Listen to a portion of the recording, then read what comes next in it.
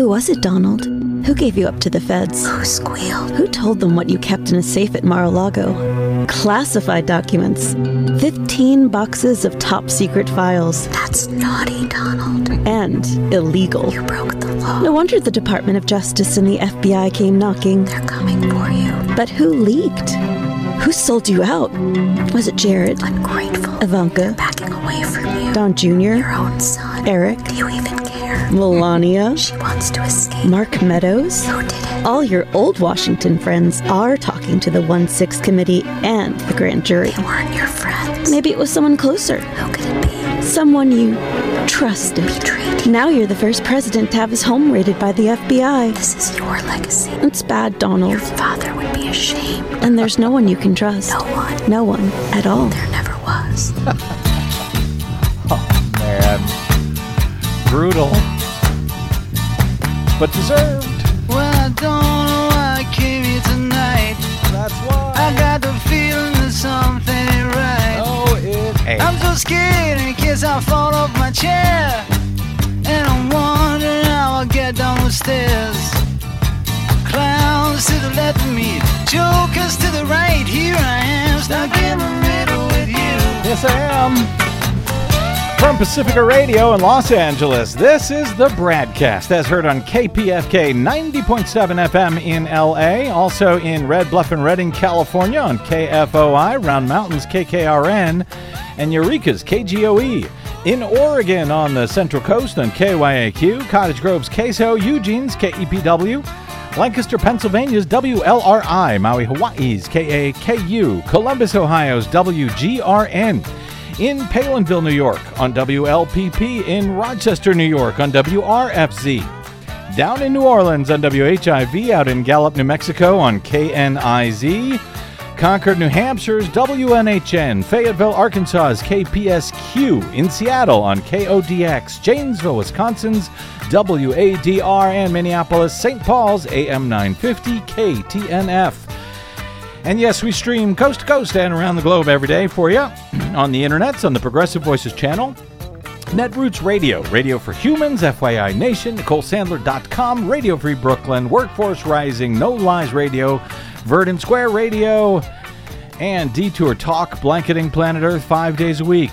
I'm Brad Friedman, your friendly investigative blogger, journalist, troublemaker, muckraker, and all-around swell fellow, says me from bradblog.com. Hi. Glad you could join us today for another thrilling edition of the BradCast. So that was at the top there, that was the Lincoln Project's new ad that as they try to get back into Donald Trump's head.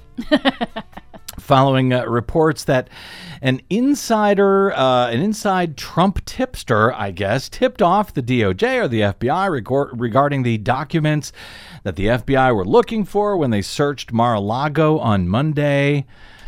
Don't know if that's true or not, but that's what the Lincoln Project says, and some reporting has referred to an inside tipster.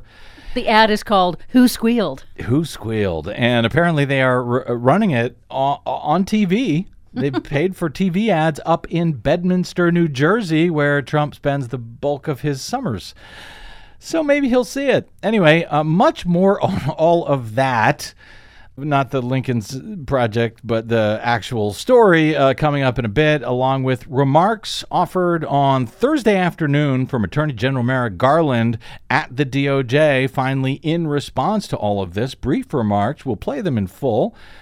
And in his comments in response to the heightened concerns right now about threats of violence against law enforcement officials by Trump and his supporters, and also against federal judges now. We will share his comments and much more on that shortly. But something I want to quickly share here, just because it may ring a bell or two for regular BradCast listeners. It comes from our friend John Nichols over at The Nation in an email newsletter today, pitching one of their upcoming cruises, their Nation cruises. John writes, the conventional wisdom has said for much of 2022 that the midterm elections were going to be good for the Republicans and bad for the Democrats. But in the last week, the conventional wisdom has been upended. Abortion rights supporters won a huge victory in Kansas. Job creation numbers surged. Gas prices fell. The inflation rate flattened. And legislative victories provided evidence that President Biden and the Democrats know how to govern. Sunday's Senate passage of the Inflation Reduction Act gave the Democrats a major win with the biggest investment in addressing the climate crisis in history and a major commitment to expanding access to affordable health care. Suddenly, he writes, the signals are good enough for the Democrats that it looks like the conventional wisdom might be wrong. Where have I heard that before? Imagine that. He says, but that's not guaranteed. What we do know is that the 2022 midterms are going to be competitive and that competition will determine this country's future. Of course, our friend John Nichols there, the longtime progressive reporter at The Nation and elsewhere, he's right on the money. But yeah, it does sound quite familiar. Who could have predicted that it might be wise to ignore so-called conventional wisdom in these decidedly unconventional times? And yes, none of this is guaranteed. I would argue that the fight to retain Democratic majorities in both the House and Senate, and yes, democracy itself, along with it, for now, as we next then move toward the next presidential election in 2024, it remains an uphill battle between now and November for both Democrats and, general fans of democracy, opponents of autocracy in these United States, etc. But the tea leaves do continue to suggest, at least, that things are very much moving in the right direction. For fans of democracy anyway, which happened to line up in this particular election year with the fate of Democratic majorities in both the House and Senate.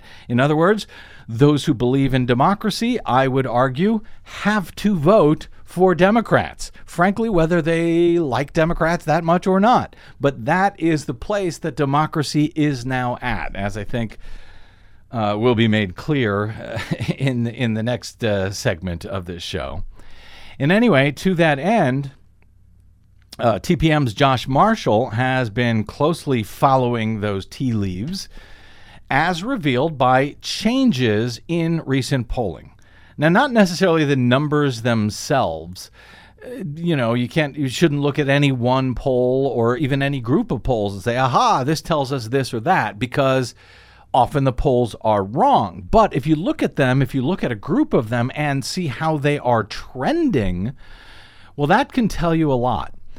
So a generic poll of, for example, who Americans prefer, a generic Democrat or a generic Republican when they go to vote in this year's congressional election, or the poll, who would you rather see control Congress, Republicans or Democrats? So never mind what any one of those polls actually say, at least not for the moment, for purposes of this discussion, but look at what the polling trends tell us. Where Dems might have been down in that particular poll by 4 points, but now they're down by only 2 points, or maybe they're up by 1 point. Well, that would be a trend moving in the right direction. Whether that means Democrats will actually hold Congress or not, we don't know, but it means the trend is going in the right direction. Does that make sense? Yes, it makes sense to me. So to that end, Josh notes this today in a short blog item headlined Senate Map Expanding. He writes, I'm not saying I expect to see a new Democratic senator from North Carolina, but the Democrats' Senate map is expanding, he writes. There have been 4 polls of the North Carolina Senate race since mid-June, where Ted Budd is, for the Republicans, is facing Sherry Beasley for the Democrats, both nominated by their respective parties to fill the Senate seat of the retiring North Carolina U.S. Senator Richard Burr. 4 polls, notes Josh, of that Senate race since mid-June. So over the past 2 months, 3 of them, he notes, have been GOP-funded polls. So in other words, they are not Democratic-leaning pollsters. Their margins, he writes, for Democrat Sherry Beasley have been in order: Beasley -5, Beasley -3, then Beasley +2, then Beasley +4. A pretty nice trend for Beasley. I'm no math expert, but that does sound like it's increasing support. It does. And so that is notable. He goes on to say that North Carolina has been a heartbreaker for Democrats in recent cycles. And it's true. Democrats, for example, had hoped to remove the vulnerable Republican Senator Tom Tillis just about 2 years ago, I think, but they failed. I think it didn't even come close in the end. But Josh notes, I'm not predicting a Democratic pickup here, but this is clearly a competitive race. At a minimum, Republicans are going to have to fight to hold that seat. And that fight, of course, is going to cost them resources that they cannot devote elsewhere to even more vulnerable Republicans, particularly in the Senate, where Republicans hope to regain control, where Mitch McConnell, until recent weeks, has already been measuring the drapes in the majority leader's office in the Senate. And yet, where even 538.com is now predicting it's a more likely outcome that Democrats are going to hold their current majority or even expand it. Expansion by at least 2 seats, then, would mean, at least in the Senate, a bevy of opportunities suddenly open up, because we then have the possibility of reforming the undemocratic filibuster to pass all sorts of things. Right now we have 50 Democratic senators, but 2 of them, Manchin and Sinema, have said they will not expand reform the filibuster in any way, shape, or form. But if you can get 2 more, well then, if Democrats can muster up the courage, or if we can help them to muster up the courage, they could, for example, codify privacy and reproductive rights from Roe v. Wade into federal law in all 50 states. They could vote to protect elections and voting rights and democracy in advance of 2024, among other things. Hell, they could even vote to expand the Supreme Court to unsteal and unpack what the Republicans did to it over the past however many years. And among potential Democratic pickup states in the Senate, there are a lot of them where they may be able to flip currently Republican seats from red to blue at this point, including in Pennsylvania, including Ohio, including Wisconsin, and now, yes, even North Carolina. Now, none of this happens on its own, and none of it is in any way guaranteed. Let me be clear about that, but it's all now completely plausible. And if you believe the folks at 538.com, and I don't blame you if you don't, it's actually more likely than not that Democrats will hold and or expand their Senate majority. Particularly if you look at 538's polls-only model, which removes the historical trends about midterm elections. In other words, removes the conventional wisdom. Past elections. The conventional wisdom bias. Exactly. It just focuses on dozens and dozens of actual polls by dozens of different polling outfits using dozens of different methodologies with data from tens of thousands of voters all across the country averaged together, and it shows you that trend, and that trend continues to move in the Democrats' direction. The House majority, on the other hand, that's a totally different animal. It's a much tougher climb, if only due to the newly radical gerrymandering by GOP-controlled states. But there, too, the trends are moving in the right direction. You should know that. You should feel good about that, but you should not feel comfortable about that. But the collective polling shows a more likely Democratic victory over the past month or two, even before the stunning surprise passage of this massive new climate and taxes and health care bill that cleared the U.S. Senate last weekend and is headed, hopefully, for House passage and the signature of President Biden very soon.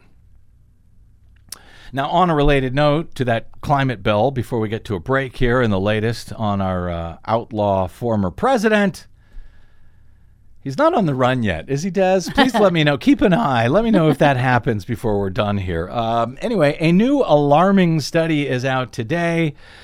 Finds that the Arctic, which scientists have long known to be warming at a much faster rate than the rest of the globe, twice as fast, I guess, as the rest of the globe, well, it's not actually warming twice as fast as this new study finds. It's actually warming 4 times faster than the rest of the globe. Yes, sadly. So you woke up to good news today, didn't you, Des? In any event, what's happening essentially is, and correct me if I get this wrong, Des, but as the Arctic ice melts because of the additional warming, that ice, which had previously deflected heat back into the atmosphere, instead now it's being absorbed by the ocean. Right, because ocean waters are dark, and so they absorb the sun's heat, which then makes the waters warmer, which then melts the remaining sea ice faster, which then allows more sunlight to warm more of the dark water in a self-reinforcing feedback. Which that dark water then, it melts more ice and so on and so forth. So that seems to be really, really bad news. As if there wasn't enough already on that front. Came in after our Green News report today, but there was already plenty of bad news in that report, as you will detail later on in our latest GNR. But there's some good news. Time allows. Yes? There is some good news in the GNR? Yes, there is. Yeah. Don't count on it. Anyway, all of that is straight ahead on today's BradCast. I'm Brad Friedman. Don't touch that dial.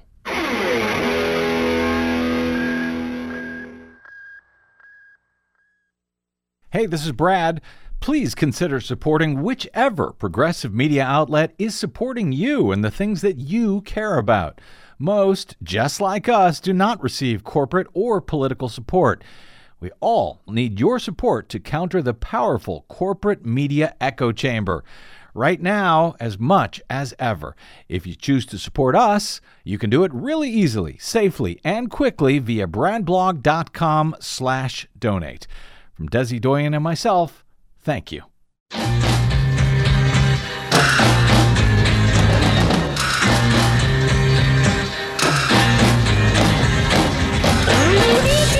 Welcome back to the BradCast. Brad Friedman from bradblog.com. I have been sort of reticent over the past few days to cover much of the media speculation and or reporting since Monday's FBI search at Mar-a-Lago, because so much of it would seem like it was either, simply speculation, or it was based on dubious information coming from dubious sources like Trump or his attorneys, as unnamed sources familiar with the matter, blah, blah, blah. Well, so now I think we've got some reporting sort of confirmed by several different sources, several different outlets on several different points that I am feeling better about sharing with you today.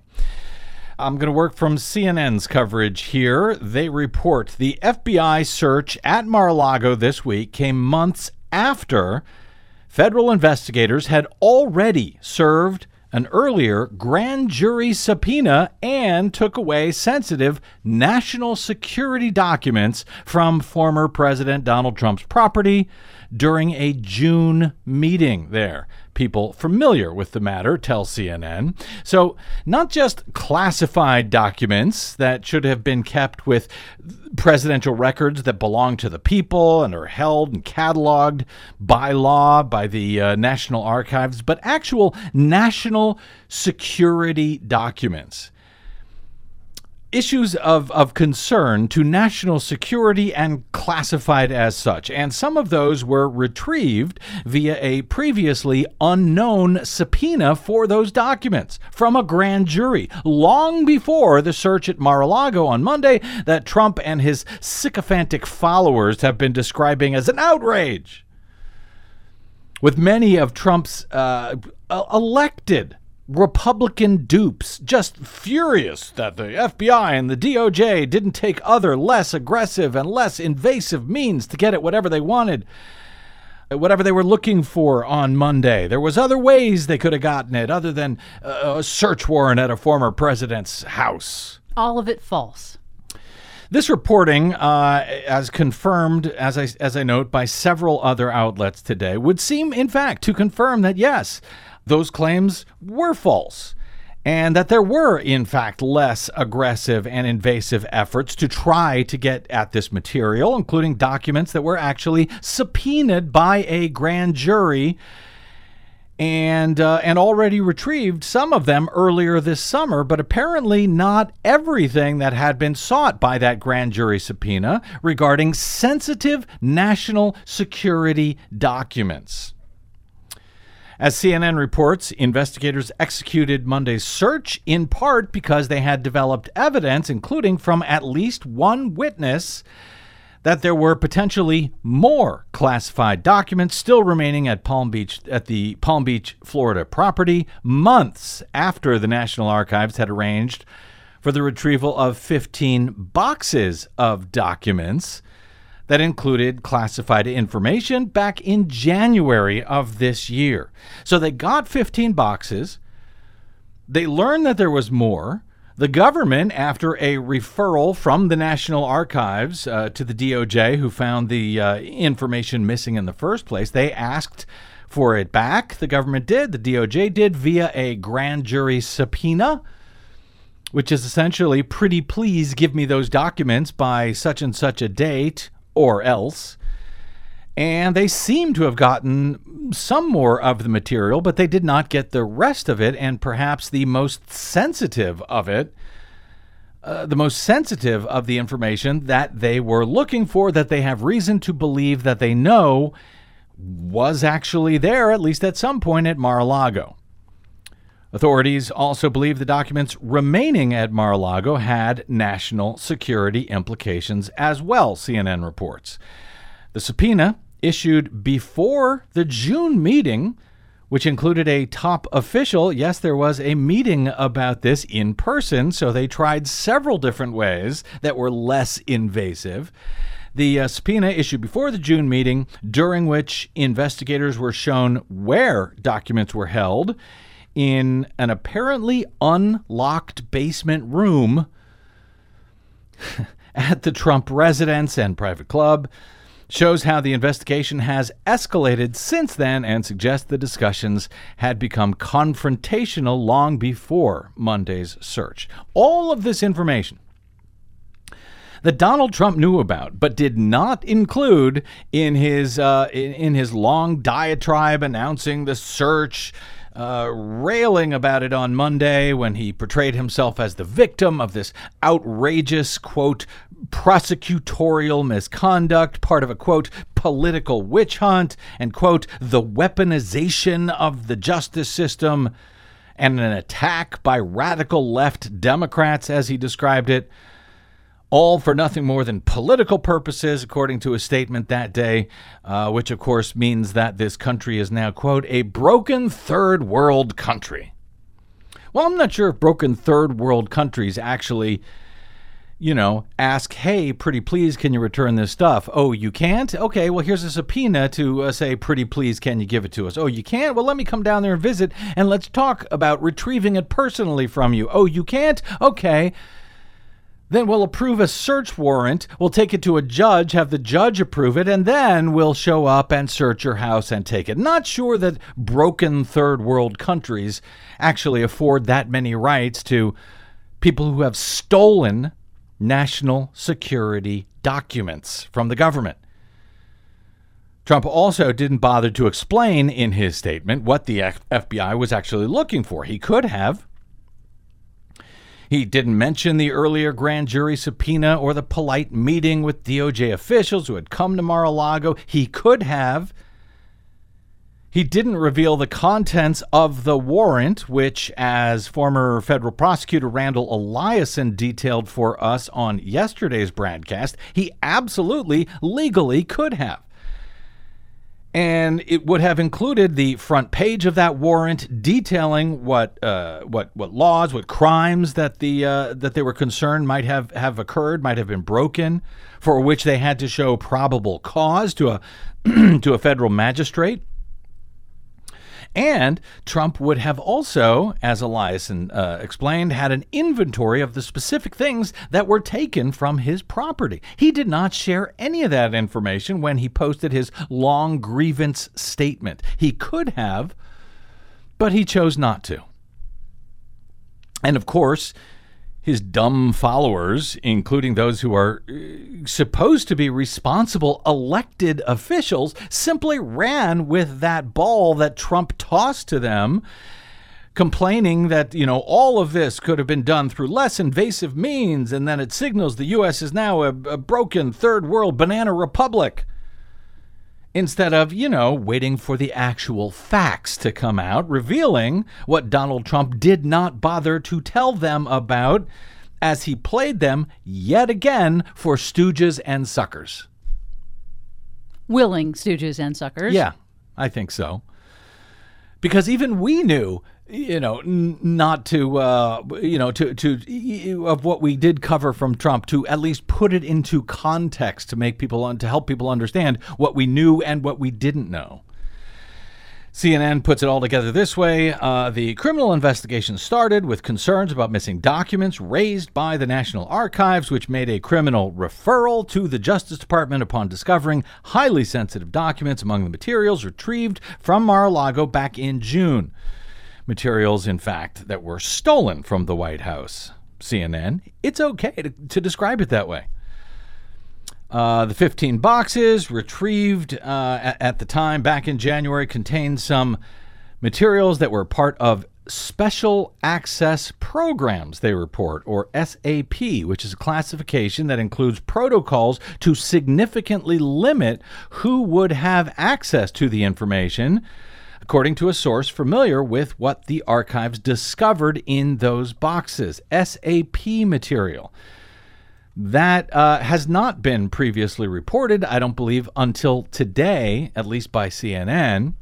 And it led to FBI interviews with aides, to grand jury subpoenas, to this week's court-authorized search and seizure of documents. If they were SAP documents, they were not just highly classified, they were very, very highly classified, because only a very, very small group of people would have been allowed to see these documents that were apparently left in a basement, unlocked at a hotel. What is effectively a hotel that it has lots of foreign nationals walking through it. True.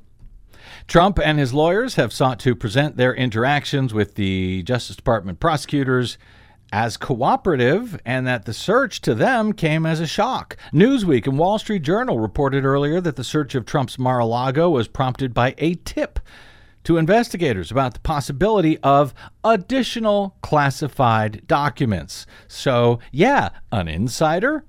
We don't know. Whether I trust that particular reporting, I'm not sure, but I wanted to lay it out for you. We also know that earlier this spring, federal investigators began interviewing members of Trump's staff at Mar-a-Lago and former White House officials who were involved in moving documents from the West Wing to his Palm Beach residence at the end of his presidency, according to 3 people familiar with those interviews. And again, CNN should more accurately describe that not as having moved documents from the West Wing, but having stolen them. Yeah, no kidding. I mean, I have not seen any corporate media outlet actually ask Trump or his lawyers why he stole the documents in the first place, or why he continued to not comply with the subpoena with the additional boxes that investigators took away. I'd like to see that. In addition, me too. In addition to the grand jury subpoena for documents in June, CNN and several other sources today are reporting that federal investigators separately served a subpoena for surveillance video. Surveillance cameras at Mar-a-Lago seeking to gather information about who exactly had access to the areas where these documents were stored. The subpoena served to the Trump Organization, which is Trump's company that apparently operates the Palm Beach property. That came after the June meeting with DOJ officials who came to Mar-a-Lago quite politely and it was reportedly complied with. So there is video of who is coming and going into these various locations where these highly classified national security documents were reportedly being stored. CNN previously reported that federal investigators visited Mar-a-Lago in June to discuss the White House records they believed were still being held at the Palm Beach property with the former president and his attorneys. Trump was actually present at the beginning of the meeting to greet investigators in June. He never mentioned that in his statement. No, he didn't bring that up. I don't know why. He must have just skipped his mind. But he didn't stay to answer questions, apparently. So he said, "Hello, I must be going." During the meeting, his attorneys showed the investigators documents. Some of them had markings indicating they were classified. The agents were given custody of some of the documents, apparently, that were marked top secret or higher, according to a person familiar with the matter. But somehow they learned that there were more documents, and apparently that is what Monday's lawful search warrant, which was today confirmed to have been approved by the Attorney General of the United States himself, Merrick Garland, and, of course, approved by a federal judge before it could be executed. Garland took the unusual step of confirming at least that point during a brief statement at the Justice Department on Thursday, along with the announcement that, yes, the department has now sought, given all of this misinformation that was put out there by Trump and friends, the department has now sought to have that warrant, which Donald Trump could have shown to all of us, but to have that warrant unsealed so the rest of the nation can also learn what is actually in it, since Donald Trump has not done so. Good afternoon. Since I became Attorney General, I have made clear that the Department of Justice will speak through its court filings and its work.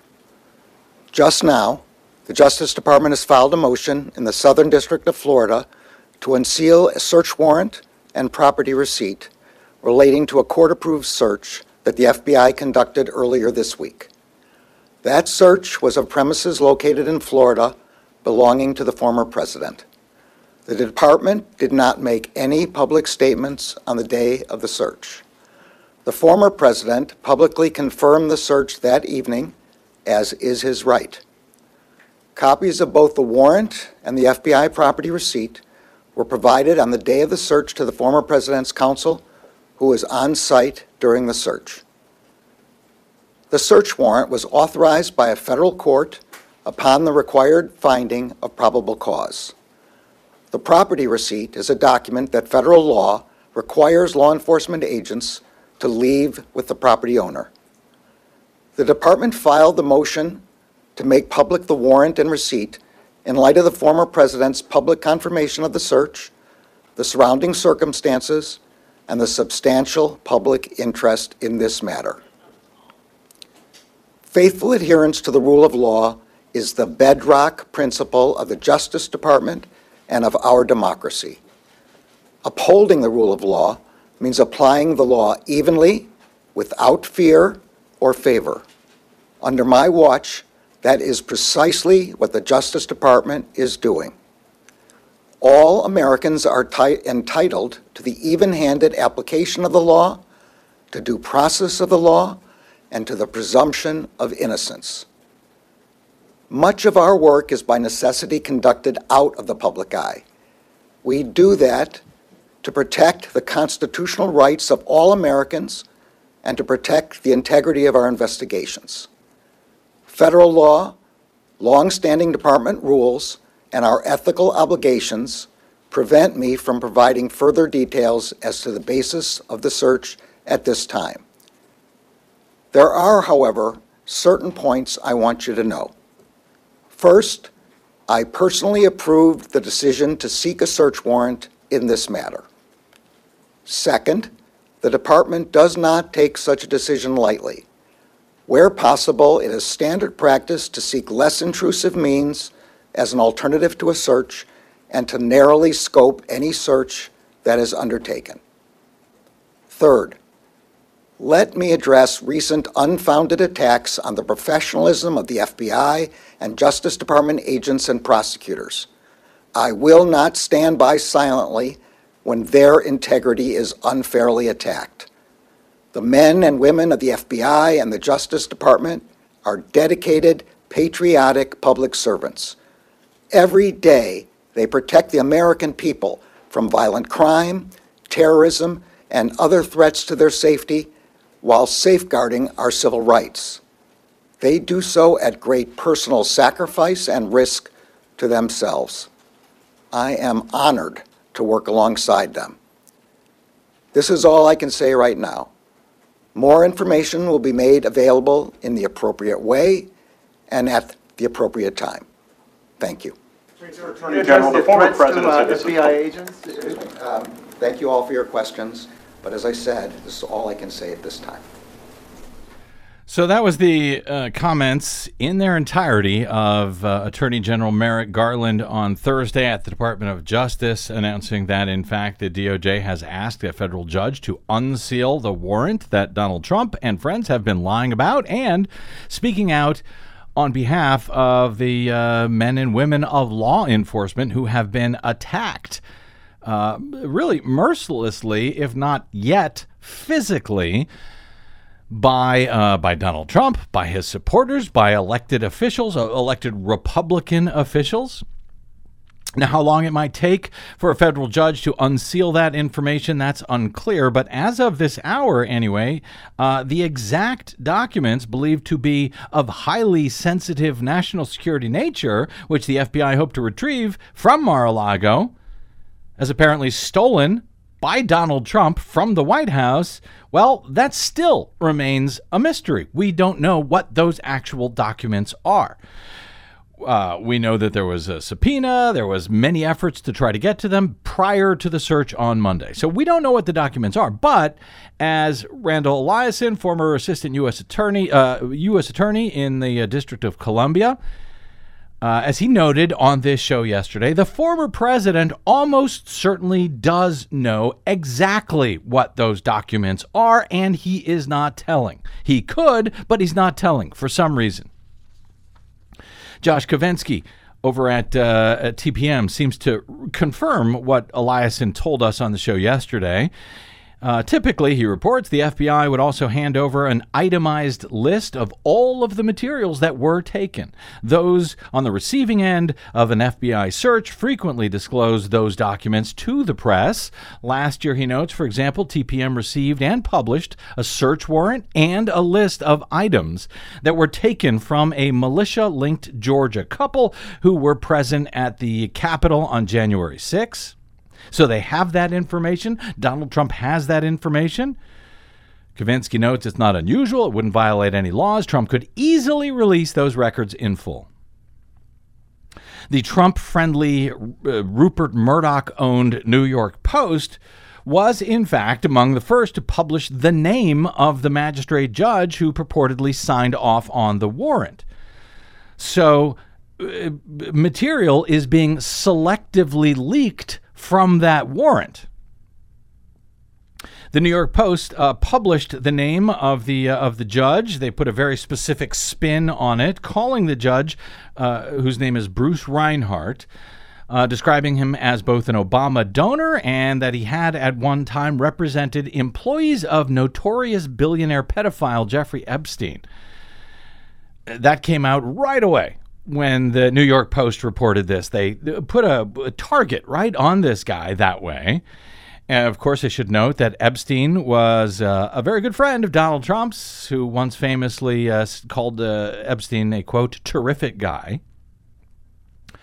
Politico subsequently reported the name of the judge as well, noting that it came from a Trump lawyer, specifically Christina Bobb, who was apparently working as an attorney for Donald Trump, even as she was serving as a so-called news reporter on the far-right One America News Network following the election, and covering attempts to recount the vote around the country and so forth, while not disclosing to viewers that she was actually a paid Trump attorney. Trump and his attorneys have gone so far as to suggest that the FBI planted materials during the search, and naturally, Fox News and all of the others, including elected officials who should know better, have run with that message as well, despite any evidence to support it.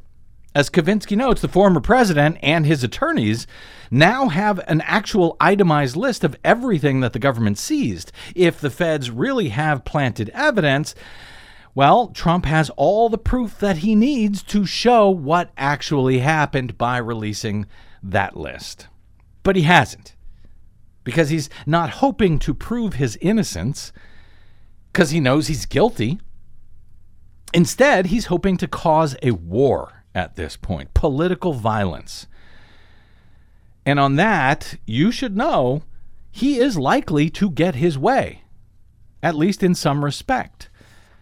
David Gilbert of Vice News reported yesterday, far-right extremists on pro-Donald Trump message boards and social media networks are making violent anti-Semitic threats against the judge who reportedly signed the warrant that allowed the FBI to search the property in Florida. Multiple members of these toxic online communities, Gilbert writes, are even posting what appears to be Judge Bruce Reinhart's home address, his phone numbers, the names of his family members, alongside threats of extreme violence. Quote, "This is the piece of blank judge who approved FBI's raid on Mar-a-Lago," a user wrote on the pro-Trump message board formerly known as The Donald. Quote, "I hope to see a rope around his neck." In response, another user wrote, IDGAF, which stands for I don't give a blank anymore. Name, address, put that blank all up on here, the user wrote. Moments later, a different member replied with what appears to be Reinhart's current address, phone numbers, previous addresses, and names of possible relatives. A user on another pro-Trump message board wrote about the judge, quote, "That is a," and he used a slur for a Jewish person, "and a pedophile. He should be tried for treason and executed." In another post, one user commented, quote, "Let's find out if he has children, where they go to school, where they live, everything." According to Gilbert, these threats of violence and anti-Semitic slurs on a range of platforms include 4chan, Telegram, Getter, Gab, and yes, Trump's own social media platform called Truth Social. They were first uncovered by a group named Advanced Democracy, which is a nonpartisan nonprofit group that does public interest investigations. Its founder, Daniel Jones, told Vice News, quote, "The threats against Judge Reinhart in the wake of the Mar-a-Lago raid are significant. In addition to the anti-Semitic and violent slurs, we're seeing his address and other personal information being shared online with the implied or explicit purpose of real-life action." A message board where a number of these threats were posted also happens to be the same one where many of those involved in the January 6th riot posted threats of violence in the lead up to that insurrection. A spokesperson for the U.S. Marshals told Vice News when asked for comment about the threat, said, "The U.S. Marshals are responsible for the protection of the federal judicial process, and we take that responsibility very seriously. While we do not discuss our specific security measures, we continuously review the measures in place and take appropriate steps to ensure the integrity of the federal judicial process." So hopefully, that means that they are monitoring these threats, and those who have made them may soon be getting a knock on their door. I hope so. But yes, I think we should expect that there will be some political violence as this process moves forward. It is clearly what Trump and his attorneys seem to be hoping for, and what some of his supporters, I suspect, will be all too happy to try and deliver. So this is where we are. This is what, frankly, we should expect at this point when much of the country is fighting to protect democracy. We have a huge portion of the nation that is hoping to take democracy down. And they are being led by a disgraced criminal, former outlaw, scofflaw of a president who actually wants them to do so. As we go to air, it is unclear whether or not this story is related to all of this, but frankly, I'll be more surprised if it isn't. An armed man decked out in body armor tried to breach a security screening area at an FBI field office in Ohio on Thursday. He was reportedly armed with a nail gun and an AR-15. He was stopped at the screening area, and then he fled before being injured in an exchange of gunfire and a standoff with law enforcement, according to authorities.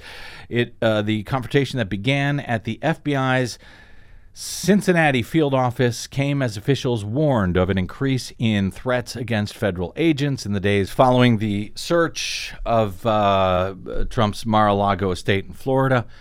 Federal officials said the man attempted to breach the visitor's screening area at the FBI office and then fled when he was confronted. He was chased onto the interstate. A shot was fired from his car. According to the Ohio State Highway Patrol, the suspect left his car on nearby rural roads where he exchanged gunfire with police. The man has unknown injuries, but no one else was hurt. The patrol said the standoff remained in progress as of mid-afternoon Thursday. Donald Trump's own appointed FBI director, Christopher Wray, denounced these growing threats by Republicans against law enforcement officials and judges alike. As he visited another FBI office in Nebraska on Wednesday, he said, quote, "Violence against law enforcement is not the answer, no matter who you're upset with." On Wednesday, the FBI also warned its agents to avoid protesters and ensure their security cards are not visible outside FBI space, citing an increase in social media threats to bureau personnel and facilities. It also warned agents to be aware of their surroundings and potential protesters. The warning did not specifically mention this week's search of Mar-a-Lago, but attributed the online threats to, quote, recent media reporting on FBI investigative activity. So, yes, be prepared. That's where this is going. And, I'm not telling you need to, hide out in a bunker, that you need to go out and buy an AR-15, but you should understand that when democracy is being directly attacked more and more each and every day by a former president of the United States with some devoted followers, we may have to get through some very difficult times in the days ahead. Just wanted you to know that, just to make your day. Good advice. And if that doesn't make your day enough, well, Desi Doyen will be here after a quick break with our latest Green News Report. I'm Brad Friedman. This is the BradCast.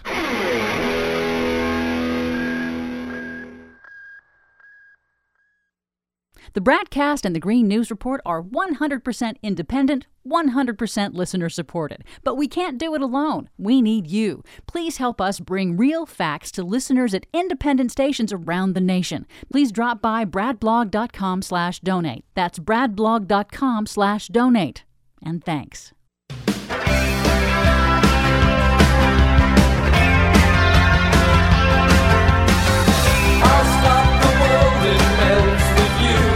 So, we take the good with the bad. Yes. You don't really have much choice. It's good news that Donald Trump is finally being held accountable. But what comes with that? Potentially political violence, because he's a crazy man. He's a sociopath, and he's essentially issuing orders to his followers to bring political violence by lying to them, and that's exactly what he's hoping for. At the same time, we've had some good news concerning climate and legislation, major legislation in this country. It's the push me, pull you. It never ends. But that comes along with some terrible news all over not just this country, but all over the world. As you covered, Desi Doyen, in our latest Green News Report. In South Korea's capital region, a deluge, turning Seoul's busy streets into rivers. South Korea, the latest victim of climate-intensified deadly flash floods. Last month, one of the hottest Julys ever recorded. Tell me about it. Plus, protesters gathering outside factories like Heineken and Coca-Cola, demanding they reduce water use and redirect it to citizens. Mexico declares state of emergency over intensifying persistent drought. All of that intensification and more straight ahead. From BradBlog.com, I'm Brad Friedman. And I'm Desi Doyen. Stand by for 6 minutes of independent green news, politics, analysis, and snarky comment. Among other things, the bill provides tax credits to boost solar panels, batteries, and other technologies, and also makes it costly to emit methane. Slight hitch on that last one. From now on, you have to pay a $10 toll every time you fart. Damn it. This is your Green News Report. Don't worry, there's going to be an easy pass. You're not going to like where it goes.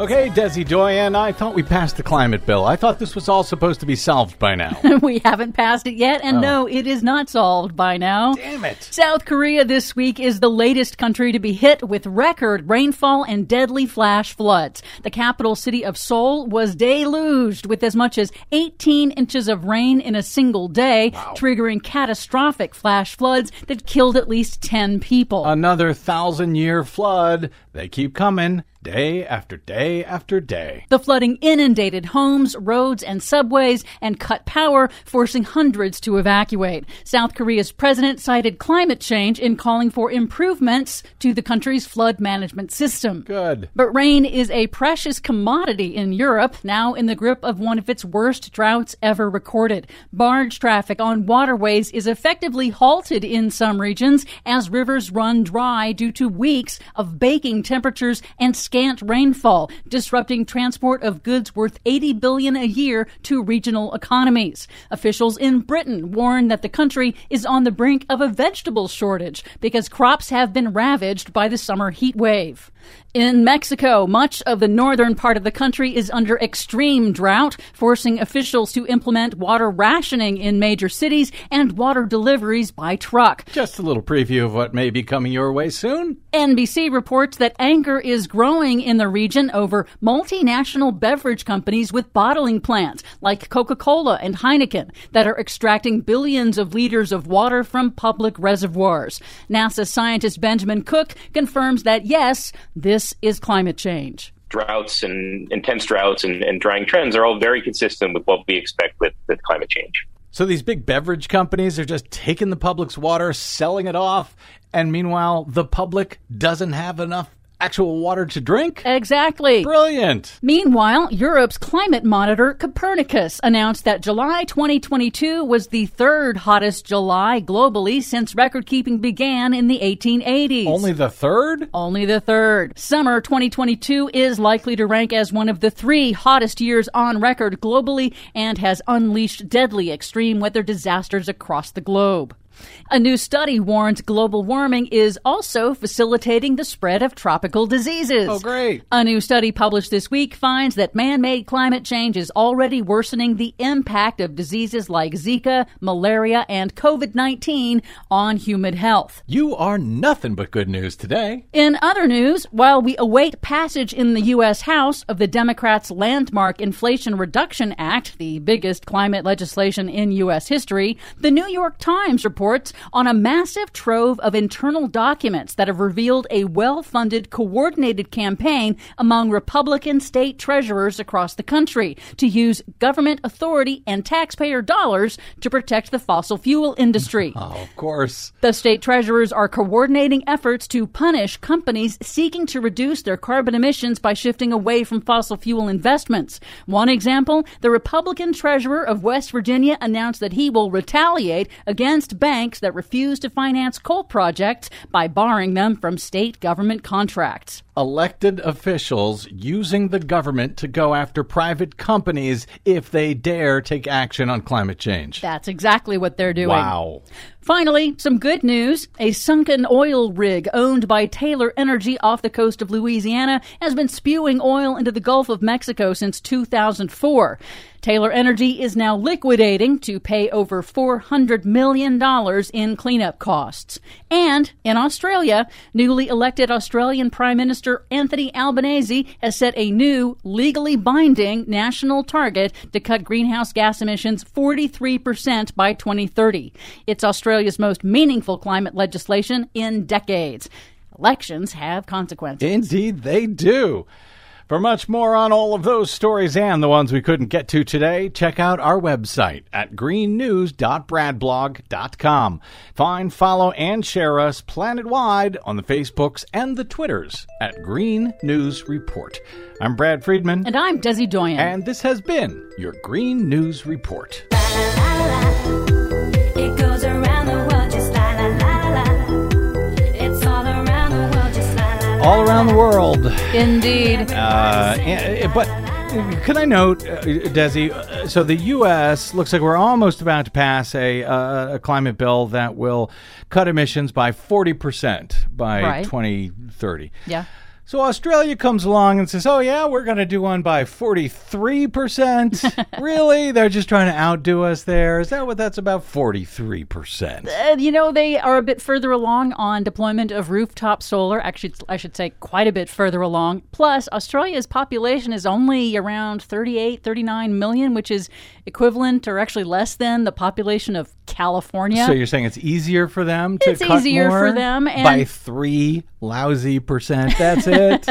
Well, yes, I am saying that, and I think that they'll be able to do it if they can stick with this new center-left regime that just got elected with the Prime Minister Albanese. And one good thing that shows that they are definitely moving in that direction is that Australia, the government has announced that it plans to reject a proposed coal mine that would have been the tailings would have been dumped in the Great Barrier Reef area, and they said that they're going to reject that coal mine because it would cause unacceptable impacts to the Great Barrier Reef Marine Park.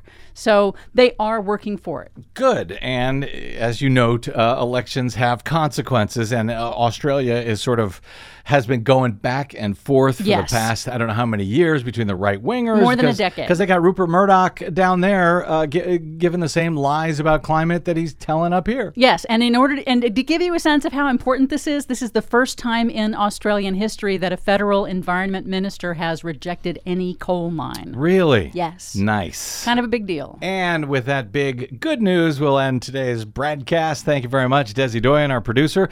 Thanks to all of you for spending a portion of your day or night with us. If you missed any portion of today's program, it's always available for free to download at bradblog.com.